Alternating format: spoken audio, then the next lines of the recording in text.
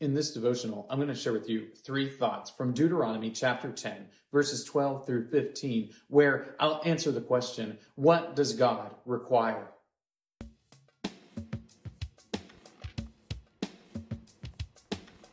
Deuteronomy chapter 10, verses 12 through 15 says, "And now, Israel, what does the Lord your God require of you?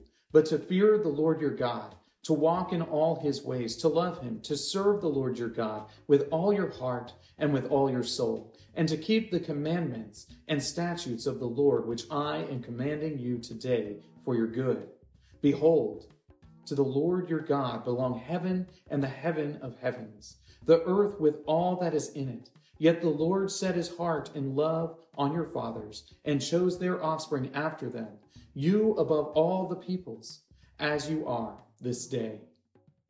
Many of us want to know what the Lord requires of us, and the reason for that is because we probably want to do what the Lord wants, but we might want to make sure that we're doing the minimal amount necessary of what the Lord wants. This is one of those things that people will ask all the time, what do I need to do in order to be right with God? Well, Moses tells the people of Israel, as he is preparing them to enter into the promised land, precisely what it is that the Lord requires of them. Here are 3 thoughts from Deuteronomy chapter 10, verses 12 through 15, answering the question, what does God require? Thought number 1, love. The Lord requires the people of Israel to love him. This is the baseline for everything that God demands and requires of his people. First and foremost, you must love the Lord your God with all your heart, with all your mind, with all your strength. You have to love the Lord your God above even yourself. You have to love him beyond everything else. And from that, you will inevitably do all that the Lord requires. The love of God is what he requires of his people. And it's amazing, in this passage, in verse 15, it talks about how God loved Israel even before they loved him. He requires them love, but he has loved them first. And that is good for all of us to know. Thought number 2, service. The Lord wants his people to serve him. He wants his people to live out their love for him by serving him in the ways that he has described. And the ways that he describes for his people to serve him are things that we know intrinsically are good. How do you serve the Lord? You serve the Lord by obeying his commands. How do you serve the Lord? You serve the Lord by taking care of your neighbor.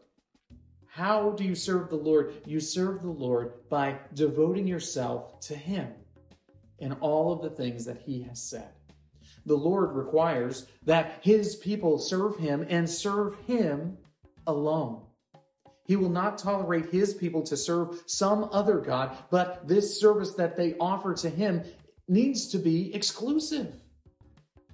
The many warnings that he gives to the people of Israel are that they are not to serve the gods of the people that are being displaced by them.